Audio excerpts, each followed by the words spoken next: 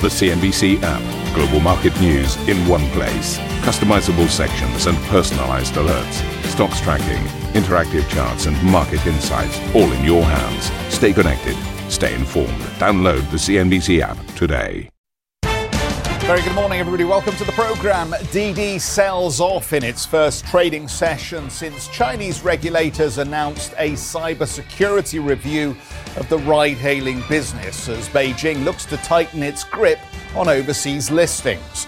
The French Finance Minister Bruno Le Maire tells CNBC he is confident that Europe will find consensus on the new global tax deal and that the Biden administration will also rally support at home.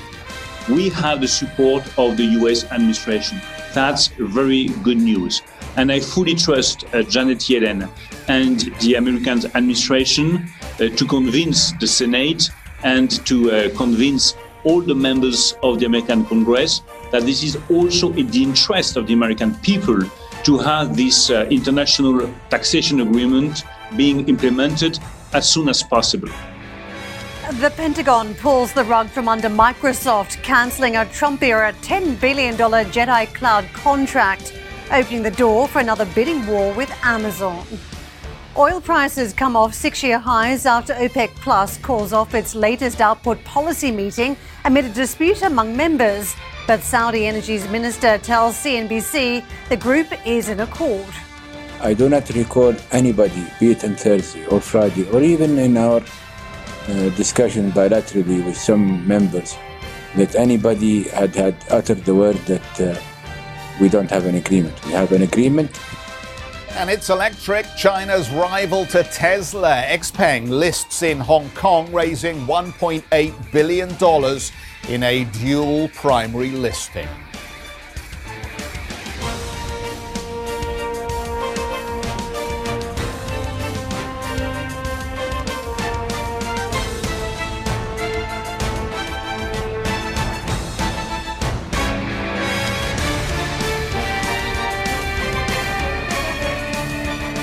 Very good morning, everybody. Can you hear that noise? The noise of lawyers in the United States sharpening their pencils as they await the flood of potential class action lawsuits as DiDi shares tumble almost 20% in Tuesday's session. This after Chinese regulators, as you will know, forced app stores locally to remove the company's ride-hailing app. If you're not familiar with DiDi Chuxing, it operates a little bit like Uber in China and has ambitious plans to expand its business outside of the mainland. Well, this move now adds to a 5% fall on Friday when the cyberspace watchdog in China announced a probe into DiDi's data use.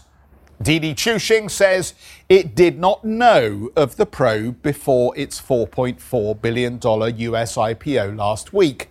But multiple reports indicate that regulators had suggested the company delay the listing. Now, other US-listed Chinese tech companies also got hurt in yesterday's trading as China said it would increase supervision of overseas listings. New measures will include tighter regulation of cross-border data, a clampdown on insider trading and other illegal activities in securities markets, checks on fund sources and controls on leverage ratios. And as you can see, it was pretty ugly across the board as investors tried to understand what these new regulations mean now for the valuations of many of these technology companies. But let's go back to the source of the story. Let's go back to DiDi Chuxing and catch up with Arjun in southern China. And Arjun, our colleague Evelyn Cheng has got a terrific piece on the website, which I've retweeted for our audience, where she basically takes us through everything that happened before the weekend announcement. And it is clear there were lots of red flags in the prospectus if you cared to look for them. It was also clear that DiDi had essentially tried to cover its back by pointing out the areas in which it wasn't meeting current regulations. My question would be at this stage, though, is that going to be enough? Yeah, I mean, that's a great question, Jeff. We were talking a lot in the run-up to the IPO about the risks around this company. And one of the things I was flagging a lot is the regulatory risk, because what you're seeing in China in the regulatory landscape right now is a sort of flood of different rules coming in from different directions. Firstly, you've got rules around fintech. That's an area that Didi plays in. You've got rules around antitrust. Didi has somewhere in the region of 80-90% market share in China. And then on top of that, you've got a number of rules in the pipelines will be introduced this year around data and cyber security as well. And I think we're seeing that all come to the fore at this point. Now, Didi, as you mentioned, did flag a lot of these things in the prospectus, but the question, as you said, and we may see this play out in the courts, is whether that will be enough at this point to appease or win a potential court battle at this point around the risk to this company and how much this company knew ahead of time. Now, the reports we're seeing are suggesting that regulators had told Didi not to list at this point and to get their house in order effectively when it comes to cybersecurity. The issue is, and the way China sees it, is that Didi is a critical infrastructure. It's a transportation company with hundreds of millions of users operating across the company, able to glean and collect and process huge amounts of data. And the Chinese government is concerned that by listing in the US and potentially being subject to some of the US auditing standards, that data from Didi could find its way into the hands of the US government. And so they've enacted this cybersecurity review, a review process that only was introduced last year and has been used publicly now for the first time on Didi as a way of trying to say, I think, one, warning the companies perhaps not to do the same, but secondly also to tell Didi to get its house in order as well. So that's where we're at this point in the story. I think there's so much more uncertainty coming forward as well at this point. What is going to be the impact of this review? How long would it take? What will Didi have to do to its business model going forward? Of course,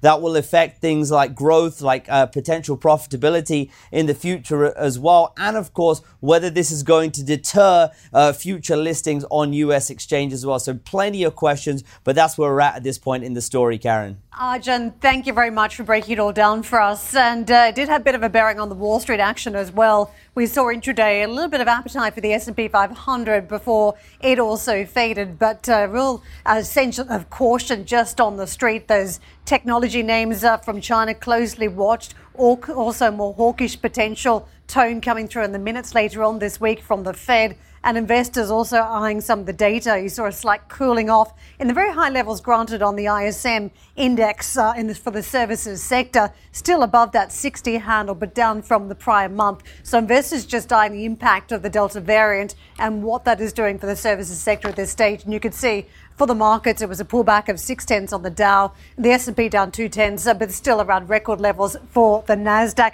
That push high yet again on the index. Big moving stocks that you saw for the Nasdaq. Amazon had a positive, very strong positive impact on the Nasdaq. Let's take a look at energy, because we've been covering the moves by OPEC Plus to walk away from the latest policy meeting that's caused initial spike in the price of oil and energy stocks returning to the trade yesterday. You could see also responding to some of the moves, but it was a downward push, 3.2% lower. Investors are trying to eye what it means for the market if some of these producers are not on the same page around production levels, and whether that could, away from this initial pop, mean actually that more product is flooding into the market, and perhaps that is a sense of the reaction you're getting. Let's take a look at WTI and Brent.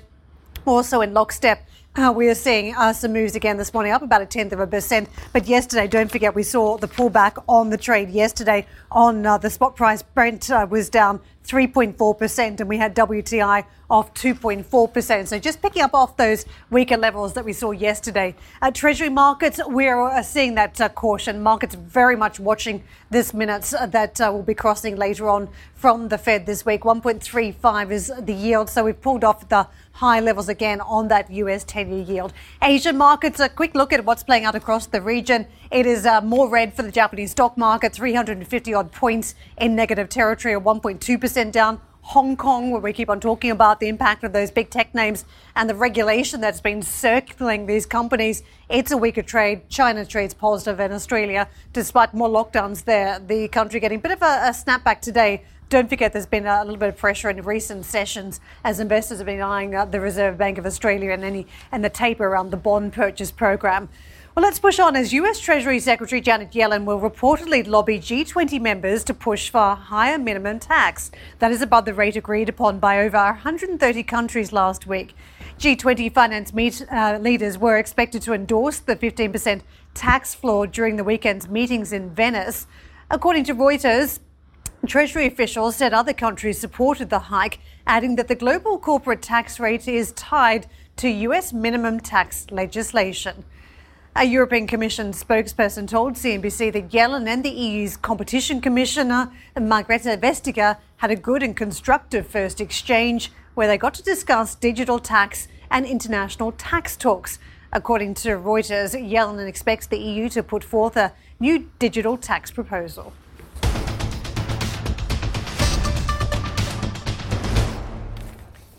The French Finance Minister Bruno Le Maire says he believes the US administration can convince bipartisan lawmakers to support the global tax agreement. Speaking to Steve in First on CNBC, he encouraged Europe to set an example by reaching consensus on the landmark deal.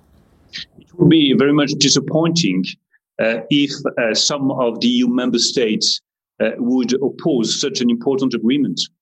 This agreement that we can reach at the G20 level after the success of the G7 under the presidency of my friend Rishi Sunak is clearly a groundbreaking agreement. And we should recall what is at stake. First of all, tax justice, because people are fed up with tax avoidance and they want the digital giants to pay their fair amount of taxes. And they do not want the most important companies to escape taxation. Second, economic efficiency, because thanks to this international agreement, I really think that we could build on a better economic efficiency. And the third point, which is clearly at stake, is also a financial issue, because this international taxation would mean a total amount of more than 150 billion euros to finance the fight against climate change and public goods. So facing such an important agreement with so many challenges at stake, I really hope that the very last EU countries that are still opposing this agreement will join the consensus and join the G7 and the G20 member states. That is one barrier to overcome. What about the United States as well? The president will need some form of bipartisan support for this as well. Do you have concerns that that could also be a big area where this deal could be scuppered? First of all, I would like to welcome the change of position in the US administration. You know that France, from the very beginning of the last 4 years, has been advocating very much in favor of this new international taxation system for the 21st century. And let's recall that at the beginning of this negotiation, we were quite alone. 4 years later, we have the support of the US administration. That's very good news. And I fully trust Janet Yellen and the American administration to convince the Senate and to convince all the members of the American Congress that this is also in the interest of the American people to have this international taxation agreement being implemented as soon as possible. What do you say, sir, to those amongst the Republican establishment that says this will be an economic surrender? It will send US jobs overseas and strip away the US tax base. It's not the case. Just have a look at the agreement itself. It's not the case. I really think that the technical framework in which this agreement has been decided is clearly in the interest of all developed countries like the US or all European countries. We are just putting the race to the bottom to an end. And this is also in the interest of American companies and the American people to put an end to this race to the bottom, because the race to the bottom is clearly a dead end for all of us. We need money to finance the fight against climate change. We need money to finance the public goods, the schools, the universities. If we want to be in a situation to have the necessary public funding for those public goods, we need to implement as soon as possible this international taxation. And clearly, it is not against the US, it is not against any continent, it is in the interest of the public goods. So you've been consistent in your position. I remember speaking to you in the wonderful weather in Chantilly a couple of years ago about this as well, about digital service tax. Now that's been replaced potentially by an EU digital levy as well. The Biden administration is very concerned about this and says it threatens the work undertaken by the OECD and the G20 process. Do you think this digital levy, which is of course running concurrently with your efforts at OECD level, do you think that could potentially scupper cooperation with the US? Let's be very clear. You have on the one side the national taxation. As you just said, we have implemented in France a digital national taxation. And I've been very clear with the Secretary of the Treasury, Janet Yellen. As soon as the OECD agreement will be implemented, we will get rid of the French national taxation on digital services. The day it is implemented, this day we will withdraw our national taxation. And I'm fully ready to take a legal commitment about that. Second, you have the digital levy, which is something totally different at the European level. And I think that there is a necessity to explain to the US administration what is behind this digital levy. But the digital levy has nothing to do with taxation on the digital giants. Janet Yellen should attend a Eurogroup meeting, a meeting of all European finance ministers next week. I think it is a very good opportunity to explain to Janet what is behind this digital levy. It has nothing to do with a new taxation on the digital giants. Terrific interview there with Mr. Le Maire by Steve, and I think touching on some very critical points at the moment. And I think when initially there was this conversation about they were making progress on a 15%, there were reservations expressed about what the implementation would look like. And of course, there are still hangover issues here. And I think interesting that they talked about the United States, but in Europe, it's the same old countries, I think, that are still very resistant to progress on this. And given the way that the EU works, everybody has to agree ultimately to get this over the line. Ireland, of course, we've talked a lot about, it's a notable holdout because it just doesn't want to see the tax rate moved, given how it's used tax itself as an incentive to bring American tech companies in and jobs. But it's Hungary and Estonia that are also part of the so-called awkward squad at the moment that are making life difficult for the French and others in the Commission who would like to get this over the line. And I don't know what happens here. There's that wonderful phrase, pork barrel politics, where you try and offer incentives to resistant politicians or parties to get them to agree to what you want them to do. Will there be special incentives now, in inverted commas, for those holdouts to get this deal to happen? Yeah, I think we've all been stunned that Ireland has stood back and distanced itself from this agreement.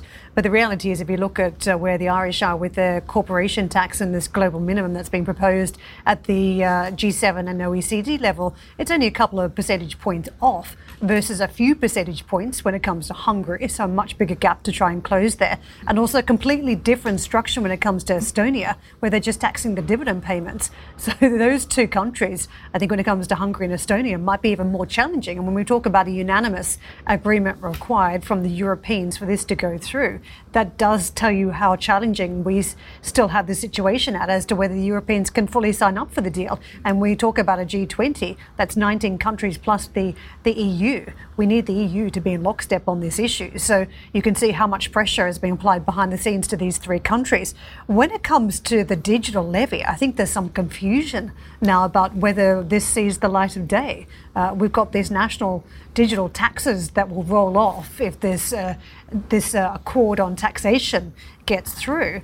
But then what happens with the digital levy? Well, there's already concern that could lead to double taxation. So there's some talk about concessions, and perhaps there might be a compromise if there is a global tax deal. So the future of this digital levy that the Europeans are sort of going through the process of talking about negotiating might just be in vain anyway. It may not be necessary if we have this global agreement on corporation tax. Two quick points. One, I think it's a twin track approach. I think Monsieur le Maire said very clearly, the moment there is a deal signed, then we will drop our digital tax. And I think there's probably a lot of sympathy with that position among other European countries. Having said that, as you point out, the process is still underway here, and we will get a report, I think, either later this month or next month, about how Europe intends to impose blanket-wide some kind of digital levy on American tech businesses and other tech companies. The other point I'd make is one that I think is more relevant to our investing audience here. If you look at all the data that we're digesting at the moment, it looks like the reflation trade is starting to flag. Everything is pointing to that. Oil came down a little bit. Yields are coming down in the United States. The dollar is strengthening, not weakening. The equity market is running into some treacle here. All of that suggests that investors perhaps would be wise to continue to focus on growth rather than cyclical at this stage. The problem is, you've got the Chinese now who are taking a stick to their own tech companies, and we saw the consequences of that on the wall earlier in the program. This tax represents another levy on global tech from the US and other parts of the world here. It's just another reason to have a good think about why you're going into a tech stock at the moment, and it just muddies the waters around trying to understand what the margin and profitability profile of many of these companies will look like. I think that just explains why we're treading water or grinding higher at the edges on some of these markets. There's a lack of direction because of so many complex issues to try and digest at this point. I mean, when it comes to this digital levy, I think it's quite extraordinary. I mean, we've got this global corporate minimum that the Europeans have been very much pushing. If you get that through and then you get a digital levy too at the same point, is that a little bit like having your cake and eating it? As we talk about process and what we've all been through with Brexit. Yeah, I mean, you know what, to be honest with you, as cynical as I am at the moment, I suspect that we're going to have to wait quite a while to see either of these things come to fruition. Well, it's 2023, isn't it, at best, if we're going to be operational on a global Absolutely, absolutely. Okay, let's take a quick break. We'll be back in just a moment. Still to come, a lot of other great stories for us to focus on this morning, so don't go away. Samsung's operating profit surging past expectations in the second quarter. Of course, demand for semiconductors remains strong. We'll have details in just a moment. And for more on the fallout from a Chinese crackdown on ride-hailing app Didi and what it means for the company's share price, you can check out the Squawk Box podcast.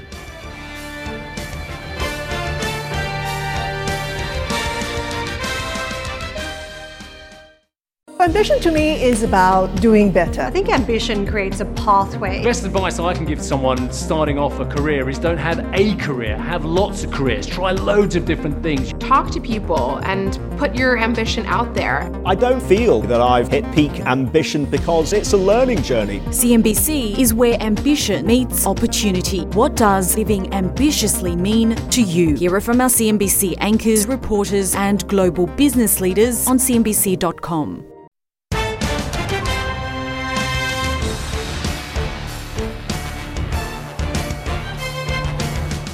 The US Defense Department has cancelled a planned $10 billion cloud computing project. The JEDI contract, that actually stands for Joint Enterprise Defense Infrastructure contract. It's not a Star Wars reference here. The JEDI contract was awarded to Microsoft during President Trump's tenure, so the force has been with Microsoft.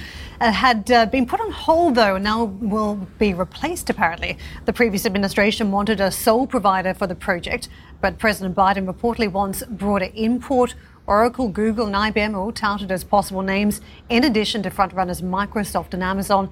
It's a little bit like the private sector, where you see a lot of different cloud providers offer up the service, not just one. No truth to the rumour that I heard that President Biden said, these are not the contractors you're looking for. I don't know. We could do this all day, couldn't we? May the force be with you. If you're Microsoft and Amazon, you're bidding for the Jedi contract. And clearly the Jedi is not returning in this case. But how many series will this return for? I mean, how many times could we see this Jedi contract offered up again? I don't know. Eventually it'll just get sold to Disney, won't it? Yeah, apparently. That's what happens to everything. Well, Samsung's operating profit likely surged 53% in the second quarter, beating market estimates on the back of strong demand and high chip prices. Let's get out to Sherry for more. Sherry, lots of moving pieces around the global chip shortage and the supply chain, not to mention the pandemic trends around devices. Just talk us through the latest and what the trends were from Samsung today.